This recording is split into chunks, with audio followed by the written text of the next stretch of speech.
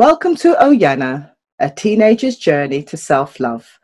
Our mission is to inspire, educate, and empower, helping teenagers to navigate through life and connect with their inner self. I'm your host, Carol Oakley, and thank you for tuning in. Today, I have Rick. Now, I've known Rick for about 20 years now. I went to live in Jamaica in 2000.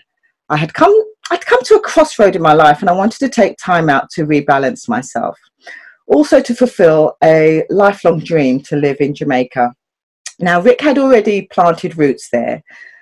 As soon as we met, he took me under his wings, and I will never forget the kindness and love that he gave me, as well as his hard work and his passion for his work. His kindness and love extended out to every soul that he came across, especially to those who didn't know how to express their voice or channel their message effectively. Now, this still rings true today. He was a big brother and friend to me during those challenging and interesting times, and he will always have a special place in my heart. Oh, Welcome, Rick. Stop it. You're bringing tears to my eyes. Honestly. It's like... Oh, I had no idea that you felt that way. Oh, of course. Right? God, that really means something to me. Thank you. You're more than welcome. Oh. You're more than welcome, Rick. How are you doing today? I'm fine, actually. I'm down on the south coast of England, St Leonards-on-Sea, and I've been here right through the lockdown.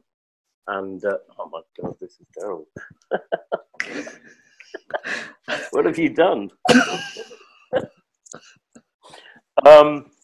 Right, just for those who are only listening and not watching, there was a little tear coming down my cheek there from the wonderful words that Carol said, and I had no idea. But yeah, I've been here since lockdown. I was working in Jamaica on a project, and I had to basically make a decision, stay in Jamaica for the lockdown or come back here. And I opted for the UK. I just thought that it might be a bit better, but as we've seen, they only have 1,100 cases of COVID in Jamaica, whereas, what do we have, like 60,000 or something over here? Anyway, I've been fine. Yeah. Oh, great! Oh, it's great to have you. It's great to have you, Rick. It's been a little while that we've actually seen each other, so it's a true honour to see you and to speak to you today. And I've been so looking forward to having this conversation, and I'm so excited about it. Just to kind of give you an overview of what I'm going to be covering today, I want to sort of talk to you or speak to you or ask you about your childhood, your education, your career, your well-being, sort of personal development. And what I'd like is to offer some advice, tips, or any insights along the way to our listeners. So first of all, can you just briefly tell our listeners a little bit about your childhood? Well, I was born in the countryside, in a little village in West Yorkshire, and schooled in West Yorkshire, and there was no, at the time, I don't even think they had a TV probably until I was about 8 or 9 years old. So I was very sheltered from everything really in the outside world. But what I did enjoy as a child was going through the woods and the fields, and I used to even work on a farm and all kinds of things like that. Went through education. I think actually first time we had a TV, we rented one to watch the 1966 World Cup final. That's some time ago. Yeah, it was like this big wooden cabinet with a little black and white screen in it. But, as England were playing, I think the first and only time in the World Cup final, it seemed sort of important to support the home team. And then, basically, went through school television started, and then we had the colour TV, but it was a tiny little colour TV, and we had this weird sort of perspex screen that was bigger than the TV set. And what you do is you put it in front of the TV, and it made the screen bigger. It blew it up. It's kind of like huge size like that. You know, I mean, there are computers, everybody, laptops, even the small laptops, bigger than the size of the screen we had then. But obviously, you know, as a kid and suddenly seeing TV and things like that, you know, occasionally you'd go to see a blockbuster movie, but suddenly there it was, and you know, things like Beverly Hillbillies and Batman, and you know, in the original iteration of Batman. Mm-hmm. And I started becoming interested in popular media, I guess. You know, so going through school, I wasn't necessarily, you know, sort of, I wasn't academically, I didn't achieve academically what was really expected and hoped for, you know, in terms of grades and things like that. But I mean, I did sport, and you know, I represented Great Britain for running, the Oh, longest great. running in the youth team in Scandinavia. I can't remember what year it was now, but you know, I'd engaged in that. But once I hadn't done, you know, once I hadn't done so well, but I'd always showed a kind of like a artistic side. You know, I liked to paint and draw, make little home sculptures and stuff like that. So, you know, my dad really wanted me to go into some form of business. You know, he was working as a mill manager in West Yorkshire in the textile industry, and he thought, you know, that I would be able to go into that, but I really had no interest whatsoever. Mm. You know, I was happy just to roam around and do a little drawing and painting. So I had a sort of confrontation. I had to say, Dad, you know, Mum, I'm not going to do this. You know, I'm going to go to art school. That's what I want to do. And you know, it was kind of very upset. And I mean, didn't really get angry, you know, but it was sort of upsetting because they thought it was, you know, hopeless. What are you going to do? You know, poor starving artist for the rest of your life, which ended up being true. But of course, you know, but I had an incredible journey along the way, you know, far more than I imagined I would have had if I was sitting in some office in West Yorkshire.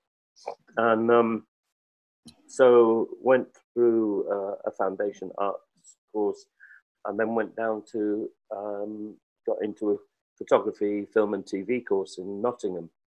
And so I moved down there, and really that was where I started discovering myself, I guess, a little more, and you know, what I wanted to do and what I felt about things. And also it was kind of the start of my sort of journey into other cultures in a way, where I had my little, I mean, you know, you have sort of halls of residence stuff where students stay, and then also others, you know, were put up in houses with, you know, with a little room at the top. So I had this little room at the top of the house with owned by a Polish. He'd been a Air Forceman in the Polish Air Force, and had come to, you know, who were very, you know, supportive and fought very bravely for, you know, in the RAF for you know, at the end of the war. Well, anyway, he settled back in instead of going back to Poland, which was now part of the communist Russia. You know, he settled in England. They were given the option to do that. So he came to he lived in Nottingham, and he ended up being a miner. And he let his wife had died, and he let his rooms out to students. Anyway, it was in a very Caribbean neighbourhood of Nottingham called Hyson Green. You know, and having been in Yorkshire in a little, you know, tiny little village, you know, without even a pub or anything like that, you know, we never saw different people. you know, Chinese people, black people, anything like that. It's just kind of like an alien thing. But here I am in Nottingham, and you know, there are a lot of Caribbean people around. And I met some youths who, you know, just started talking to them, and, you know, they had their music and stuff like that. And then I ended up going to, inviting me to blues parties in basement. Oh, yes, I know blues parties. Yeah, you know, where there would be, you know, boxes set up and this really great music that was coming out of mostly Jamaican, of course, and other things, you know, Caribbean and like rum and ting, right? Everything, right. Curry goat, jerk chicken, rice and peas. yeah. So and these guys I got to know really well, and they had their sound system boxes, and they were arrested for having ganja, okay, and they asked me to keep their sound system in my place. I'd moved to a sort of separate one without the landlord by then, so I had their deck and their record selection and the speaker boxes in my room. Oh my right? goodness! They took up most of the space. I could squeeze through them, you know, to get in there. But the great thing about it was I could just go through the records and just play whatever I wanted. And it was the same time as the sort of UK punk rock thing was happening with, you know, the Sex Pistols, the Clash, and stuff like that. And they had their interest in Caribbean sounds. You know, Police and Thieves, they did, which is a big tune for them. And White Man in the Hammersmith Palais and various other reggae type of things. You know, and it kind of echoed my experience. So, you know, I really got into that kind of scene, and it was like, I thought, oh, God, I'd love to go one day, you know, go to Jamaica.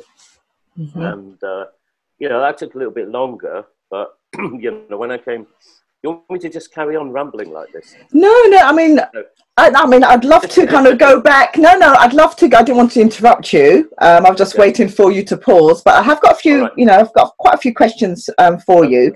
So if you wouldn't mind me, sort of kind of going back to your schooling, when you think about your teenage years, what comes to mind? Well, there was, you know, it was a lot of discovery, and you know, there were. I don't necessarily think that there were really challenges, because it was sort of like in those days, maybe we didn't question the things, and everything seemed to be okay.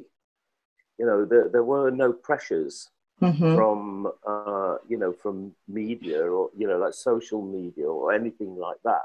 You know, there weren't really expectations that you had to live up to the lifestyles of the rich and famous or your peers, you know, or anything like that. You know, everybody would just sort of got along with what it was that they were supposed to doing. So, you know, the only challenges were really kind of being a, you know, wanting to go into art, which was not considered as being a job. Yes. Right. Instead of just taking some mainstream, you know, kind of mainstream thing. You know, so I didn't really, you know, that was the biggest challenge that there was. Do you have any advice to our listeners who do not know what they want to do when they leave school, or they're getting pressure from loved ones like you did, you know, who have a different vision to theirs, like their loved ones have different visions to theirs? What do you have any advice for them? Well, I think, I mean, the idea is, you know, obviously there are so many things out there, so many opportunities now that probably weren't there, because, you know, the world has opened up. You know, you can look at the world now on your phone, you know, whereas, you know, in the past, you know, there'd be nothing like that. Would you listen to BBC World Service or something, right, to know anything about any other place? But, you know, just you just have to experiment and find your own path, and it might not be immediate. You Mm. know, you might try a lot of different things, but the best thing to do is to just figure it out. Think about what you enjoy doing. You know, Mm. if you enjoy shooting some video on your phone, or you enjoy talking to people, or you know, music. I mean, obviously, you know, most people love music, and a lot of people want to go down that road. But Yes. I mean, my feeling is that, you know, there is so much out there. There's so many people doing music that, um, and everybody wants to sort of make it in some kind of way. But I think what you should do, you do it for yourself. You know, do the music for yourself, and then you're true to your music instead of trying to do the music necessarily and try to push it. Because if you're, when you show your, you know, when you play your music or you put it somewhere, people will come to it. I Mm. think, you know, music's a big one, but really it's about doing what you love, right? Hmm. And if you're doing what you love, then you will put everything into it. That's it. Yeah, absolutely. And yeah, that's the crucial point here, isn't it? It's finding what you like. And I think start off with what you like and then see if you can have a passion for whatever that thing is. Yeah, And yeah, and just go with it. You know, there's no pressure to find out what you want. You know, no. it is very much a journey, isn't it, Rick?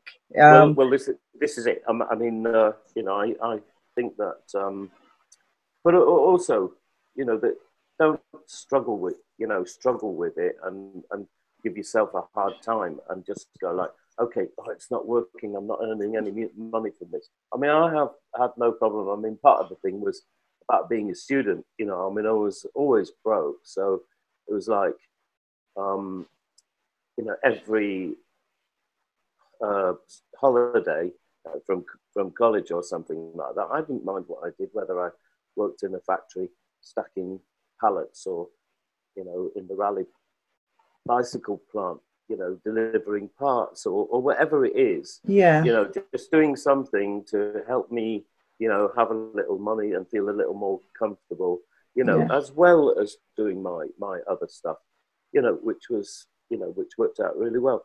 But it's sorry, where are we going with this? No, no, no. So no, you're just Yeah, offering our yeah, listeners some advice, and yeah, like we said, it's very much it's just finding what you're interested in, try and find your yeah. passion, and there's no, there's no pressure, there's no stress in trying to find something out, That immediately. Just just go with it, just go with the flow and see what takes your fancy.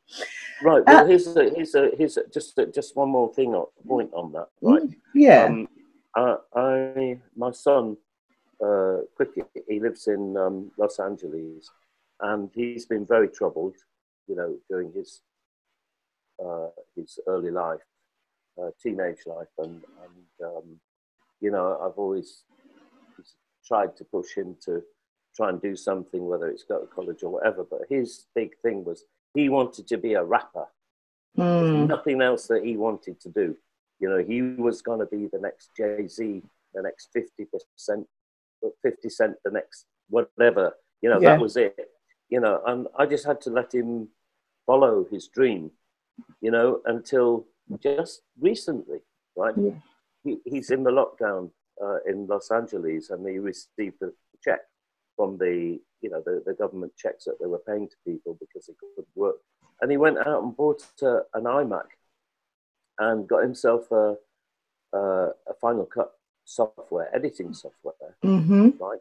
And you know, I didn't feel like I had anything that would connect me. You know, yes, you know, we say love you, this and that, and chat about this and that, and the other, but I wasn't frankly that interested in his sort of gangster rap type of West Coast music and career. It sort of became a kind of alien to me, and I didn't really know, you know, whatever. But he got this, and he decided, you know, he's going to learn to edit, right? And in the last 2 months, it's opened up a wonderful communication between the two of us because mm, that's how I started out editing. And now, you know, so I'm teaching him how to use it. He's always asking me questions. It's like we're collaborating, you know, and I have now a wonderful connection, you Yes. know, with him, and he's doing now something that he, you know, that he absolutely loves. Great. And starting to get little bits of music videos. He's not in the videos as he might have wanted earlier, But he's on the other side. He's on the other side, and he's making music videos for you know, artists.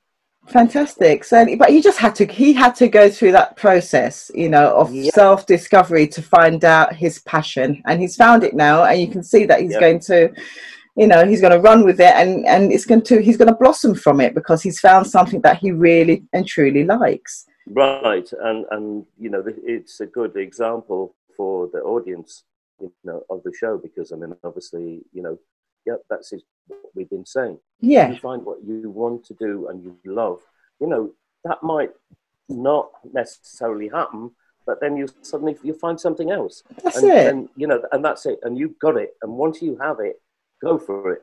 That's it. 150%. Absolutely. And this all comes down to personal growth, self-discovery, and just doing things so that you can become the person that you are.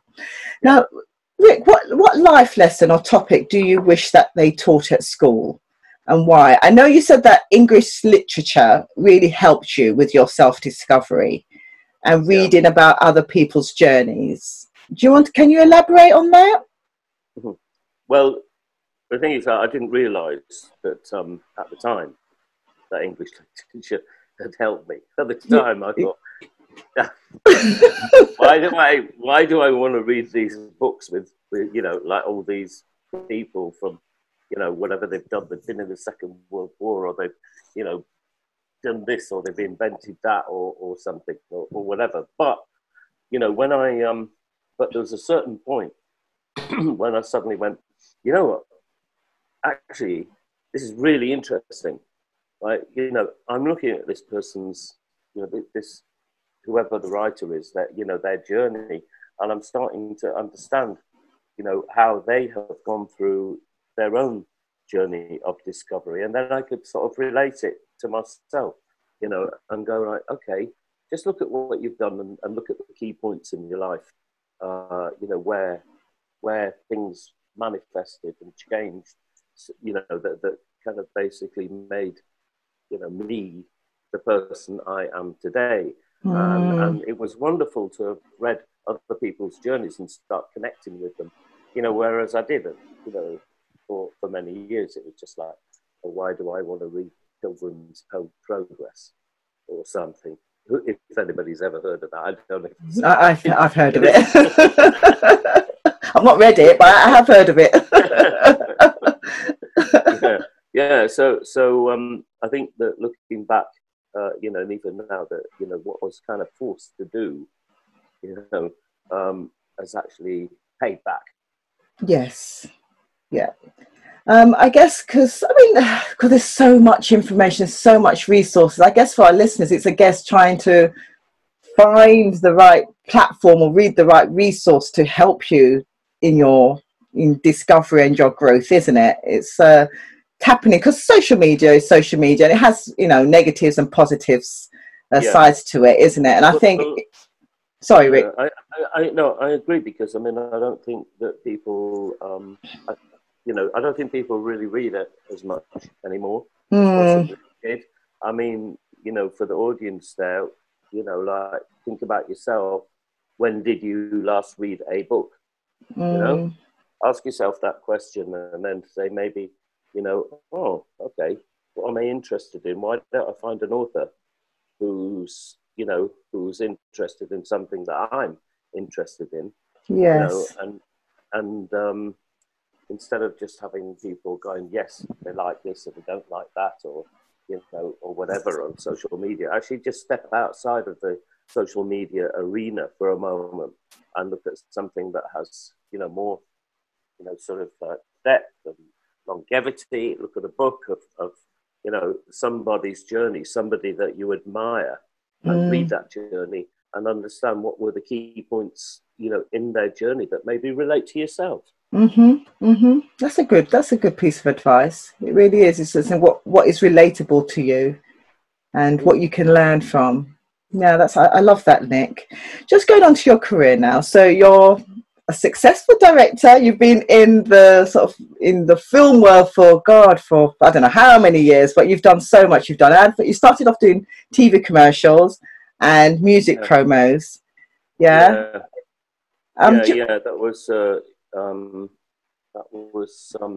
I mean, basically, you know, it came to the end of college, and then, you know, the sort of demon that my parents had kind of, you know, told me was going to be there was there.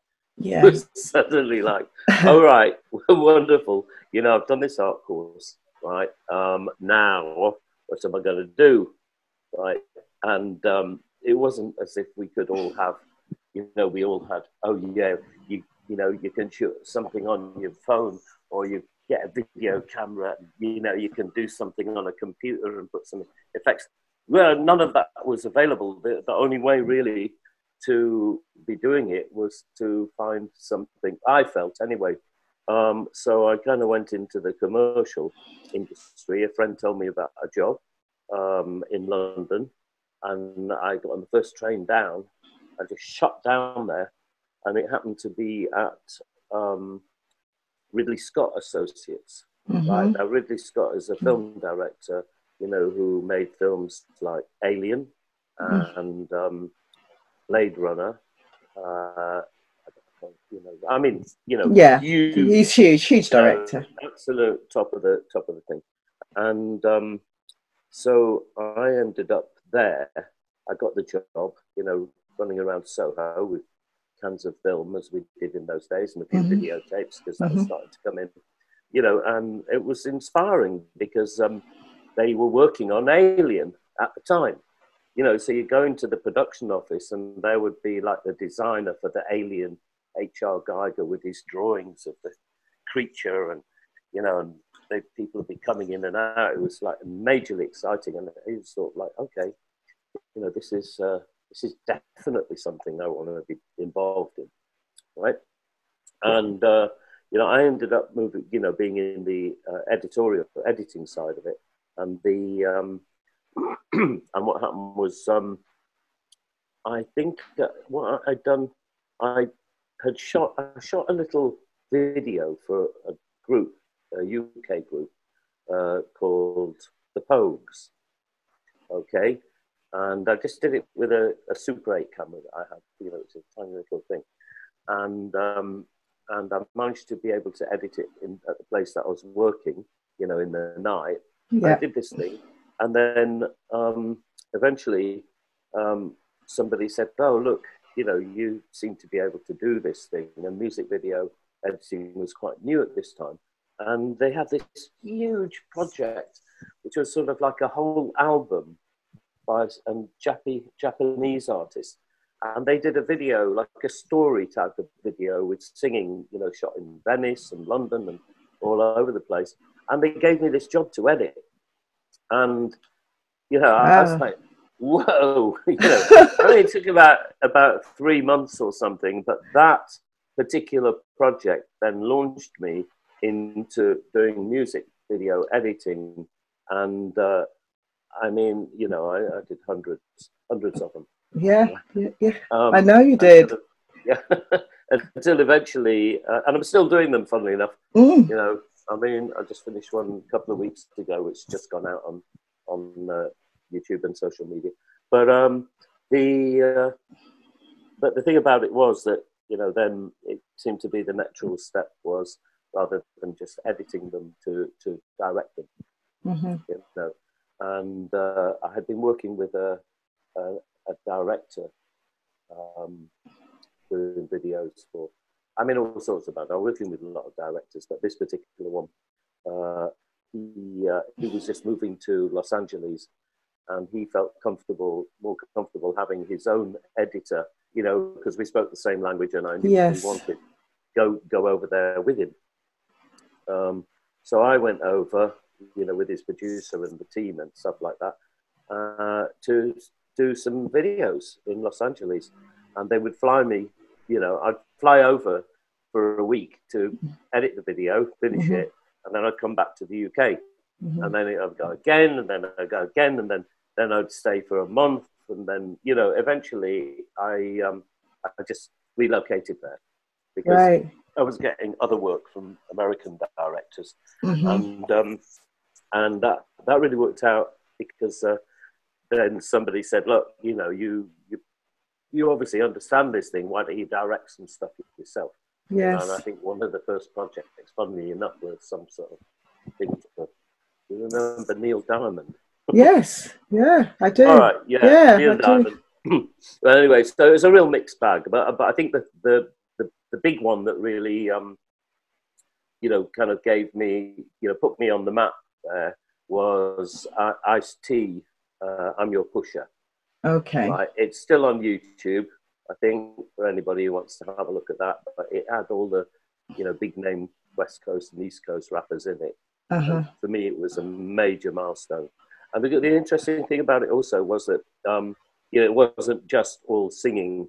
There were dramatic parts that had to be shot with action. And so I was sort of starting to learn a little bit of the language of drama. Right, rather than just somebody, pretty person singing to the camera. So that was LA, and then carry on. No. I was going to say, because my intention is to do an episode or a series on career. So I'd love to sort of invite you back, Rick, so you can just talk about your sort of directing and editing in more detail. So because I've got so many questions here that I'd like to ask you. So right, let's go a bit faster. No, it's not more about faster. It's just more about there's so many questions. I want a lot out. I want to get as much as I can out of you because I know you've got such an interesting journey, an interesting story. So how did you? So obviously you started off as an editor, and then obviously you became a director. And you've directed so many great things. And you ended up in Jamaica.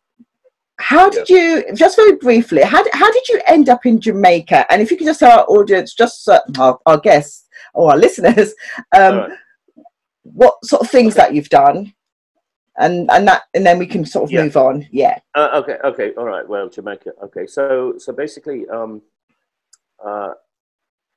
when I was working in the commercial thing, and I earned some money.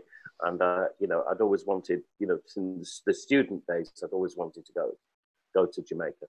So I went to Jamaica for 3 weeks with a girlfriend, and we drove around the island on a motorbike and had a wicked time, right? And that was it. And then I went, you know what? Next thing is I want to do some work here. Anyway, a bit later, this is mid-90s. I was doing some collaboration with Don Letts, right, who's a documentary maker now and DJ, right? And we were offered the opportunity. We went to Jamaica to do 2 music videos, and we were there for 2 weeks, and we made the music videos. But while we were there, we thought we'd go to Kingston, and I've been interested in and likewise in meeting some of the older artists that we had been listening to, that I'd been listening to in the student days. Some of the the Dillinger and U-Roy and I-Roy, the DJs, DJs and stuff. So we went and found them. We went and hunted them down in Kingston and did little interviews with them, and also shot them singing their famous, most famous songs. So we made these little videos, and we did these interviews. Then we showed them to Chris Blackwell from Island Records, and said, "Hey, look, here's an idea. Why don't we interview? These guys are all getting on. They need to be recorded, tell their stories." Yeah. So basically, we went 2 years. We were there for two months each year, doing interviews. Day after day after day, maybe 100 old Jamaican artists we did, but younger ones too. I mean, we did stuff with Beenie Man and Bounty Killer and various others, who were the hot DJs of the time. And then one day, Chris Blackwell just said, we were doing something. I think it was video, EPK for Luciano, and he just said, guys, I've got this script, right, called Dancehall Queen, and would you guys be interested in making it into a low budget movie? And it was like, nah, I'm not interested. No, we just leapt at it and went, okay, when do we start? You know, and that was it. So basically, that was the thing. You know, kind of worked out that and production and made Dancehall Queen, and that came out in '97. Stayed there to do another whole huge documentary project all over the island, and that was terrific. You know, because in many ways, you know, Jamaica, a lot of the countryside and everything reminded me very much of my youth. Okay. You know, out in the countryside in Yorkshire, you know, rambling through the fields and things and farms and the you know, I love that. I mean, you know, obviously I've got a deep fascination with the urban side of it all that you find very much in Kingston. Yes. You know, and what that's about, right? But also, you know, the countryside, it's just wonderful. So yeah, so that was great. And then the next thing, you know, it goes on and somebody sees that and then they go, oh, another movie. Yeah, and things just exploded, didn't it? I mean, obviously things exploded, and it's just gone from one. You've just gone from strength to strength, which is fantastic. Did you overcome any obstacles along the way? And what steps did you take? I know you've kind of put here, you know, obviously it was a rocky road and sometimes you just lost track financially.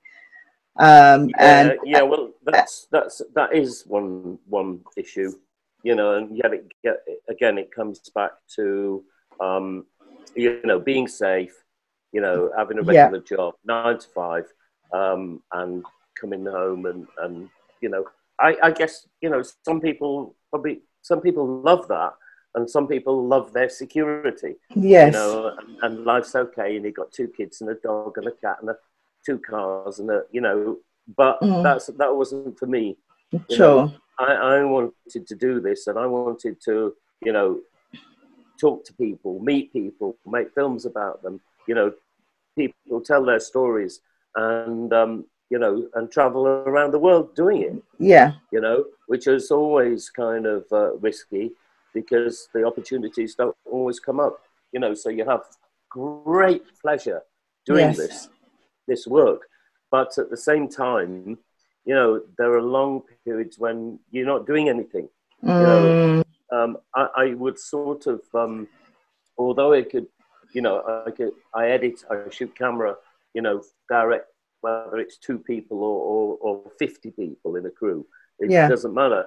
But yet there are long periods of drought, you know, like the Bible.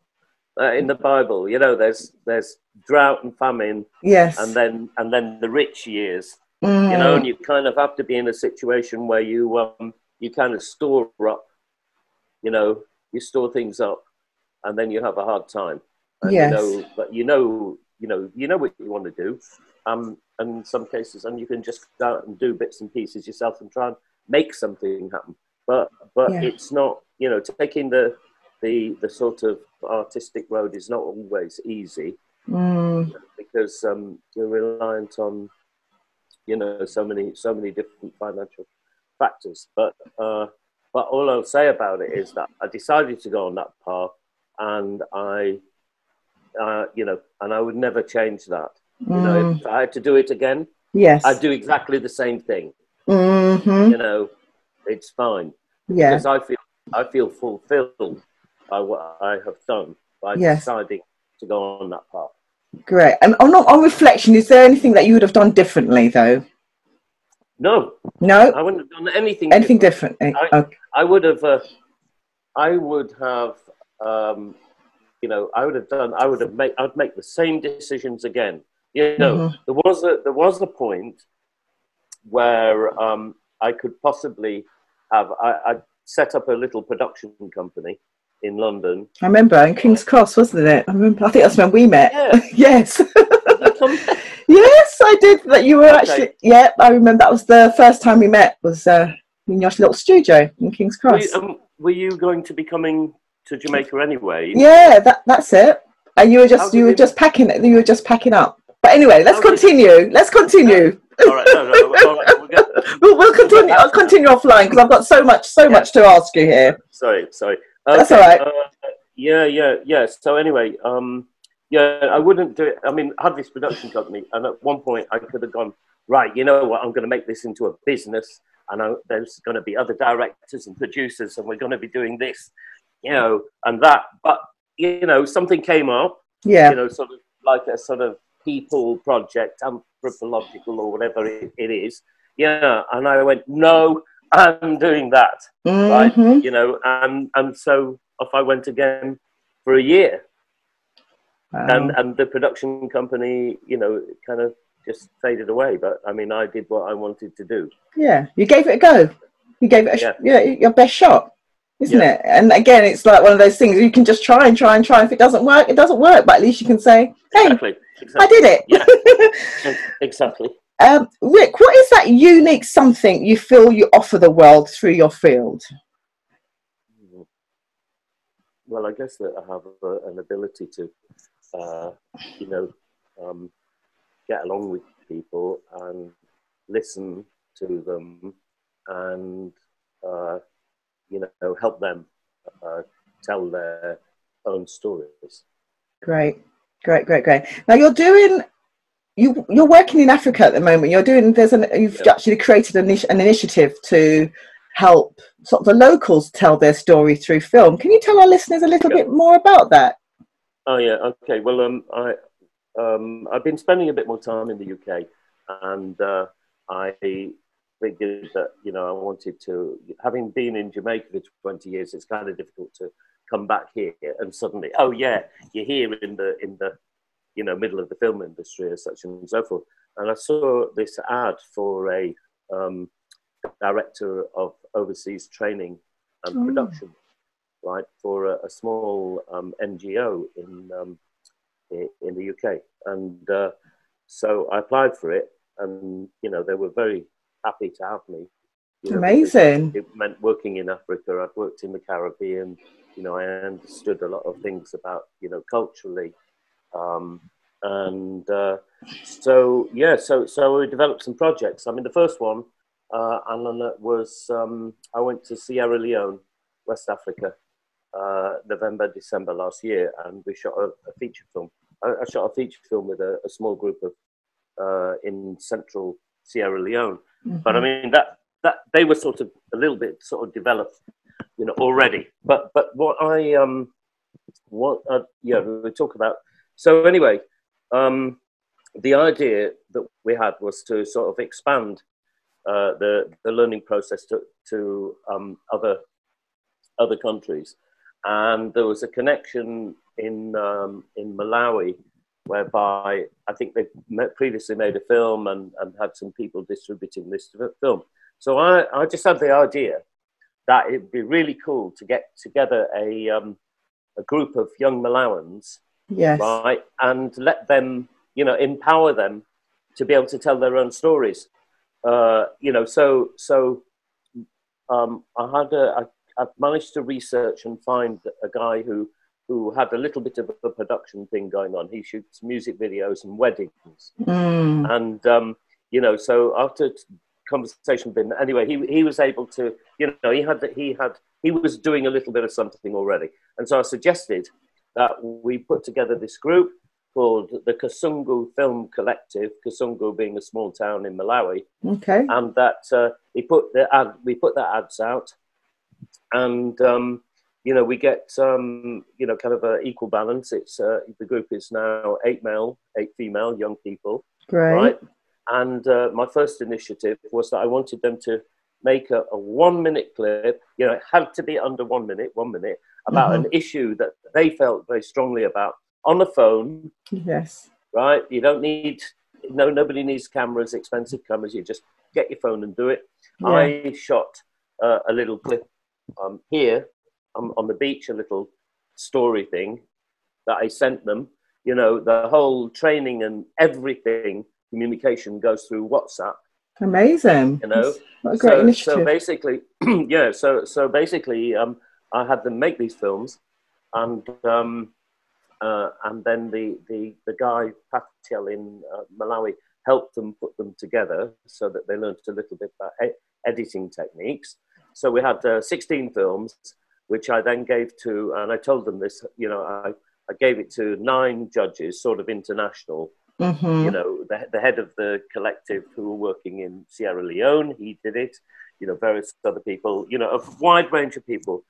They all made comments and points, and then, there was a little award ceremony whereby 3 of the students, won some money, about the equivalent of a week's wages. Yeah.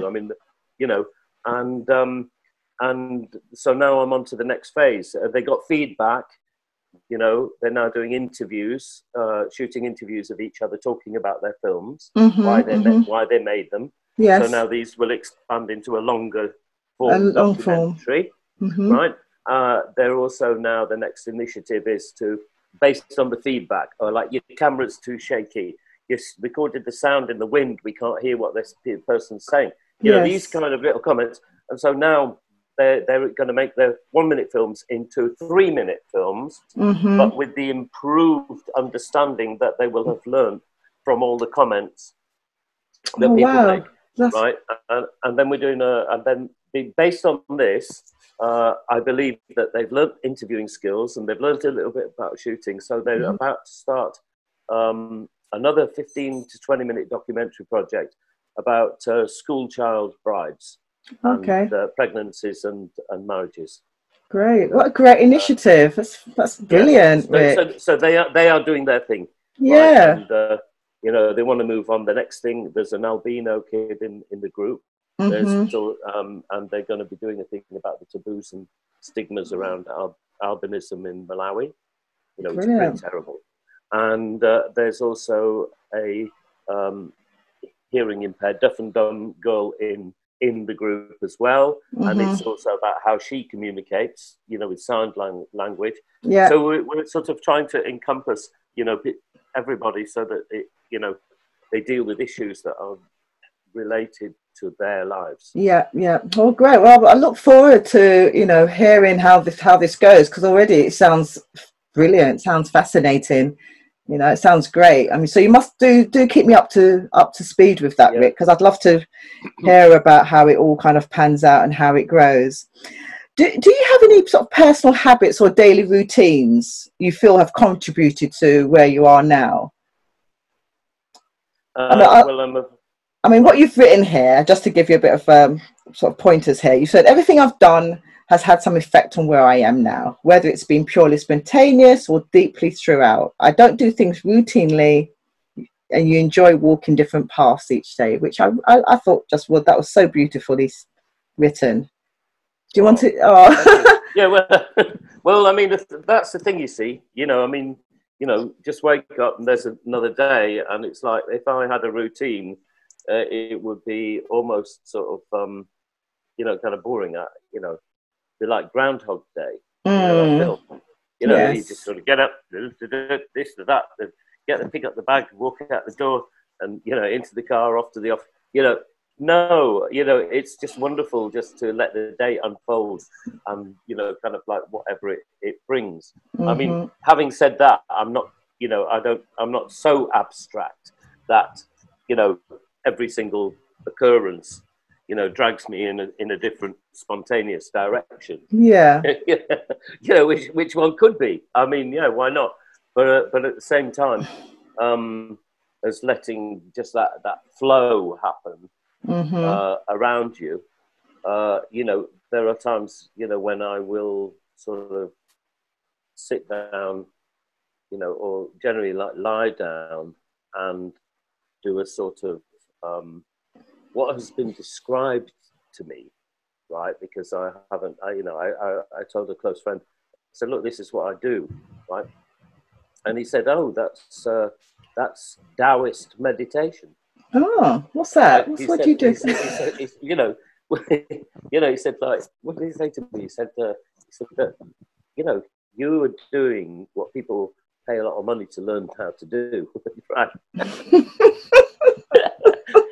Right. I basically, what I do is I kind of channel, I will lie down and I'll try to clear every single thing out of my mind, you know, so that there's no little intrusives, no little objects, no visual things, nothing there at all. Yeah. Until there's a sort of almost like feels like there's almost like a pearlescent kind of aura.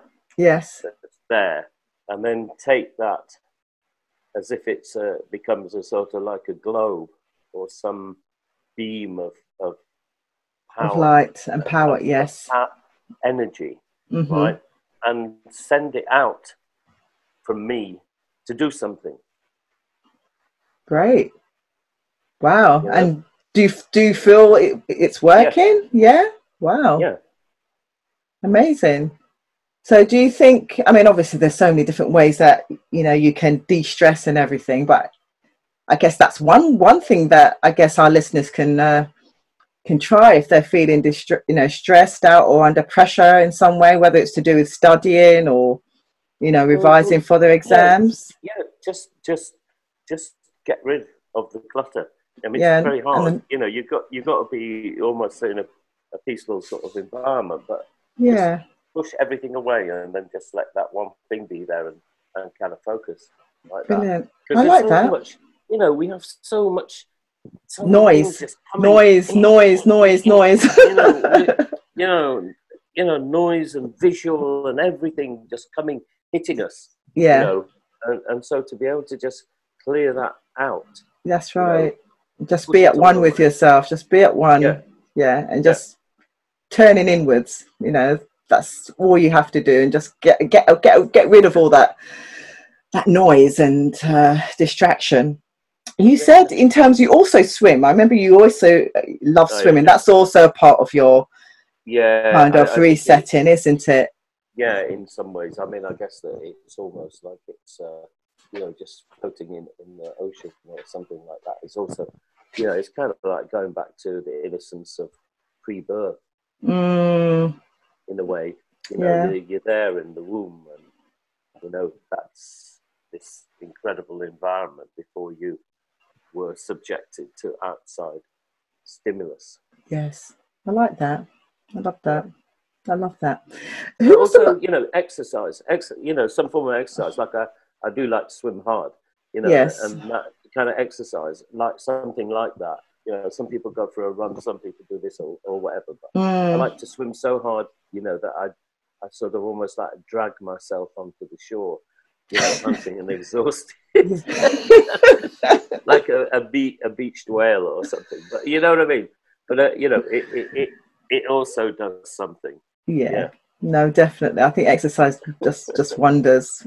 You know, it just does wonders to your mind, to obviously your physique, to your whole well-being, I can definitely relate to that.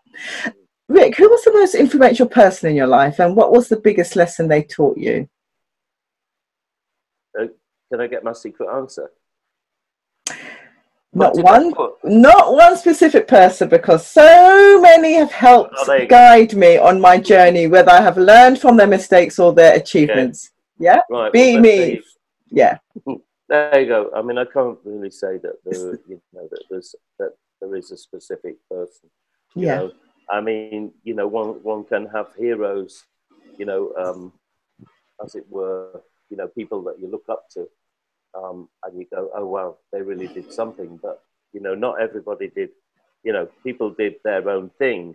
You know, so you have to have a whole bunch of people who influence you. Yeah. And then those influences make you different.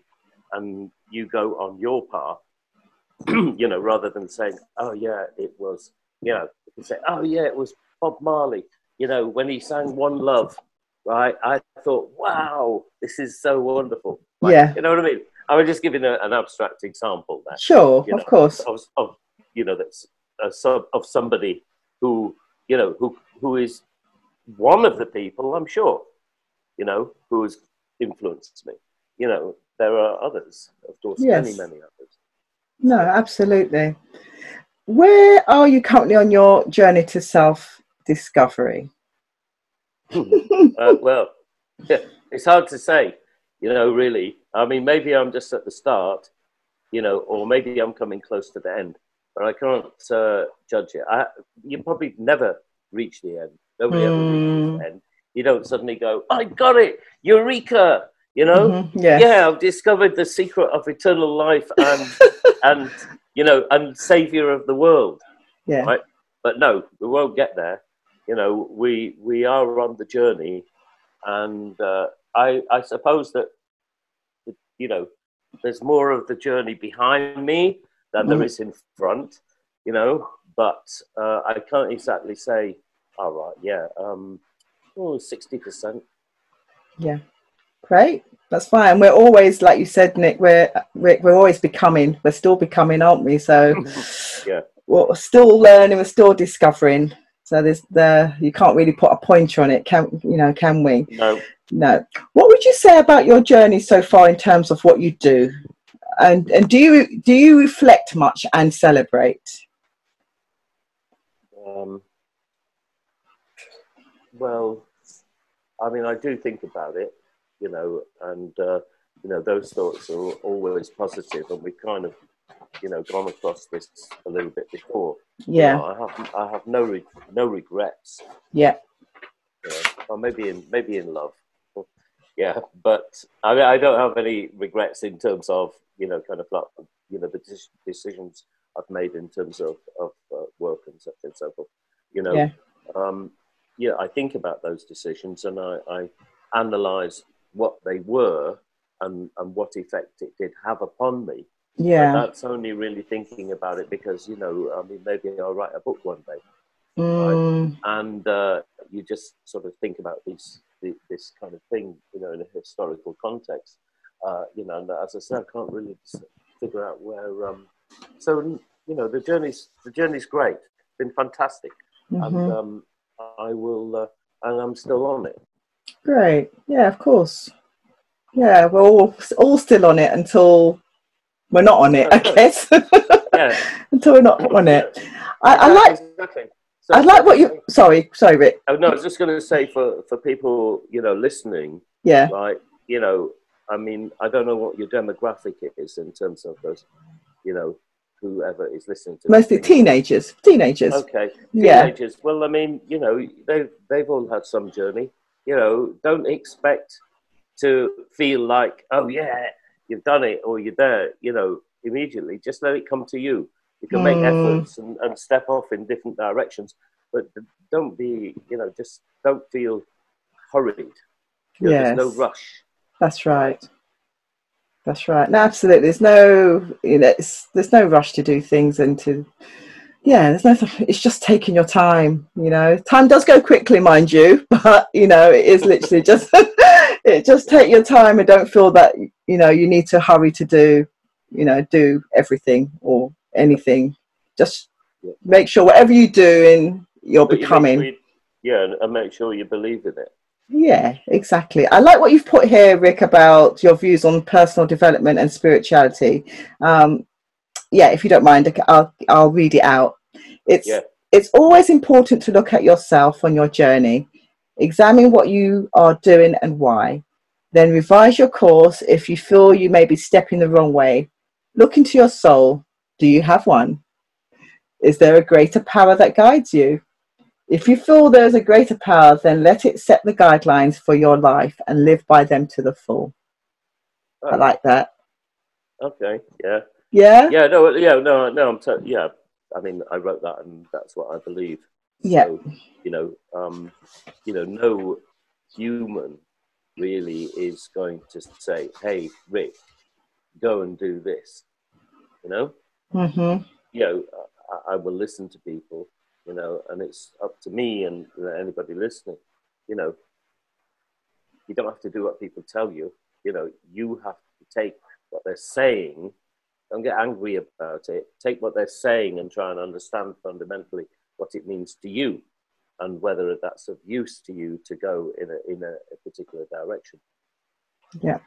So, in terms about, you know, listening to yourself, what are your views on personal accountability or sort of responsibility, and do you live it daily? Oh yeah, absolutely. I mean, well, you have a responsibility to yourself, obviously, but you also have a responsibility to the world.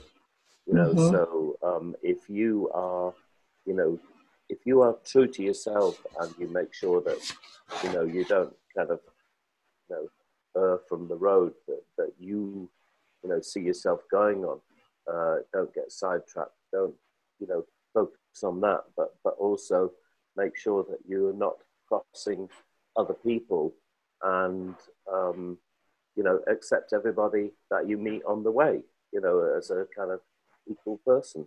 You Yeah. know, we're all there, and it's for the better of the world. You know, better for you as an Mm-hmm. individual, and better for the world. Yeah. You know, to have that vision and openness and love. Yeah. Lovely. Beautifully said, Rick.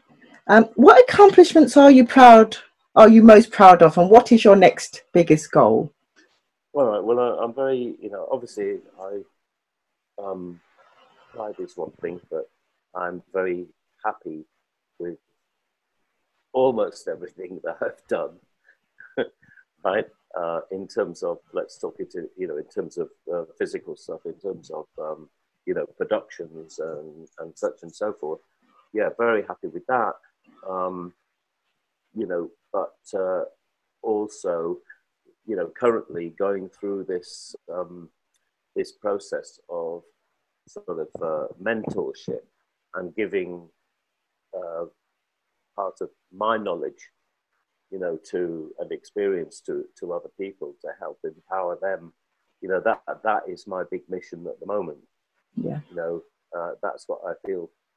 I feel, you know, content. That's what I feel very happy with. You know, it makes me feel great. You know, Mm-hmm. I mean, you know, these kids are, you know, they're doing their thing and they come on, they're, you know, they come on a video call, you know, the other last week, and they're just like, they're going, oh, you know, and I'm like, oh, you know, it just felt like suddenly there was another big developed family, you know, Mm-hmm. out there, and they're getting so much from it, you know, and they're saying, oh, give us more things to do. We Oh, want more. You bless. know, we're loving this, and you know, it's fantastic. I mean, having said that, you know, this is not the only thing I'm doing. You know, Yeah. I'm doing commercial projects, and I have I went to a film festival a couple of years ago and had to pitch a TV program show idea for you know, to win a fund to make a TV pilot, and I won it. You know, out of Yep. the you know, the 12 finalists, Yep. I had to stand up and do a 2-minute pitch in Well front of done. 200 people, and I won it. And Hey, that's fantastic. and, Amazing. well, you know, and I've completed my TV show. It's called The Agency, and Mm-hmm. it's the story of a strong Caribbean woman who tries to make it, or it makes it, in the misogynistic world of the Jamaican music business. Okay. You know, Yes. and it's getting its premiere in 2 weeks' time on the film festival. Oh, And fantastic. you know, so the big idea is that, you know, the biggest thing maybe of my life will be that this can get picked up by a major streamer like Netflix, Mm-hmm. suddenly, and be the first Caribbean, you know, TV show on any streaming platform. Well, I wish you all the best, Rick. You got to send me the pilot if you can, because I'd love to Well, see it. I can send you a ticket to watch it. Oh, even better. Amazing. Oh, thanks, Rick. Thanks, Rick. I've only got a few more questions for you, Rick, before I can let you go. What would you say to your 13, 18 and 21-year-old self?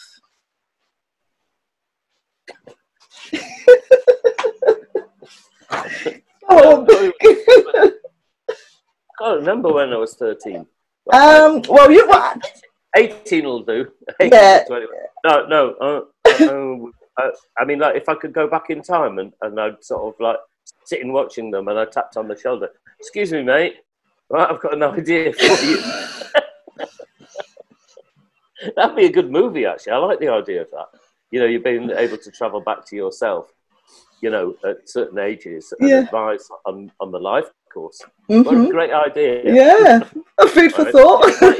No, it is. It'd be quite easy to do it as well, wouldn't it?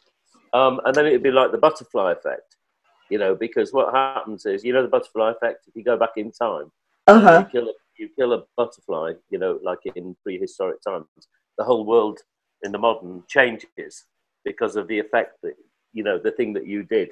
Ah, okay. Right. So based on that theory, yes, read it up, and everybody listen to the butterfly effect, because if you decide at some point that you're going to, you know, you come to a junction in the road and you go, like, you know what, I think I'll go left, and you go start walking left, and then you go, no, I'm going to go right. So you walk back to the junction and go the other way. Your whole life plan and every single thing will completely change depending upon which of those roads you go on. Right. Yeah. That one or that one. It'll be totally different, you know, because of who you meet there and not. That's there, right. You know.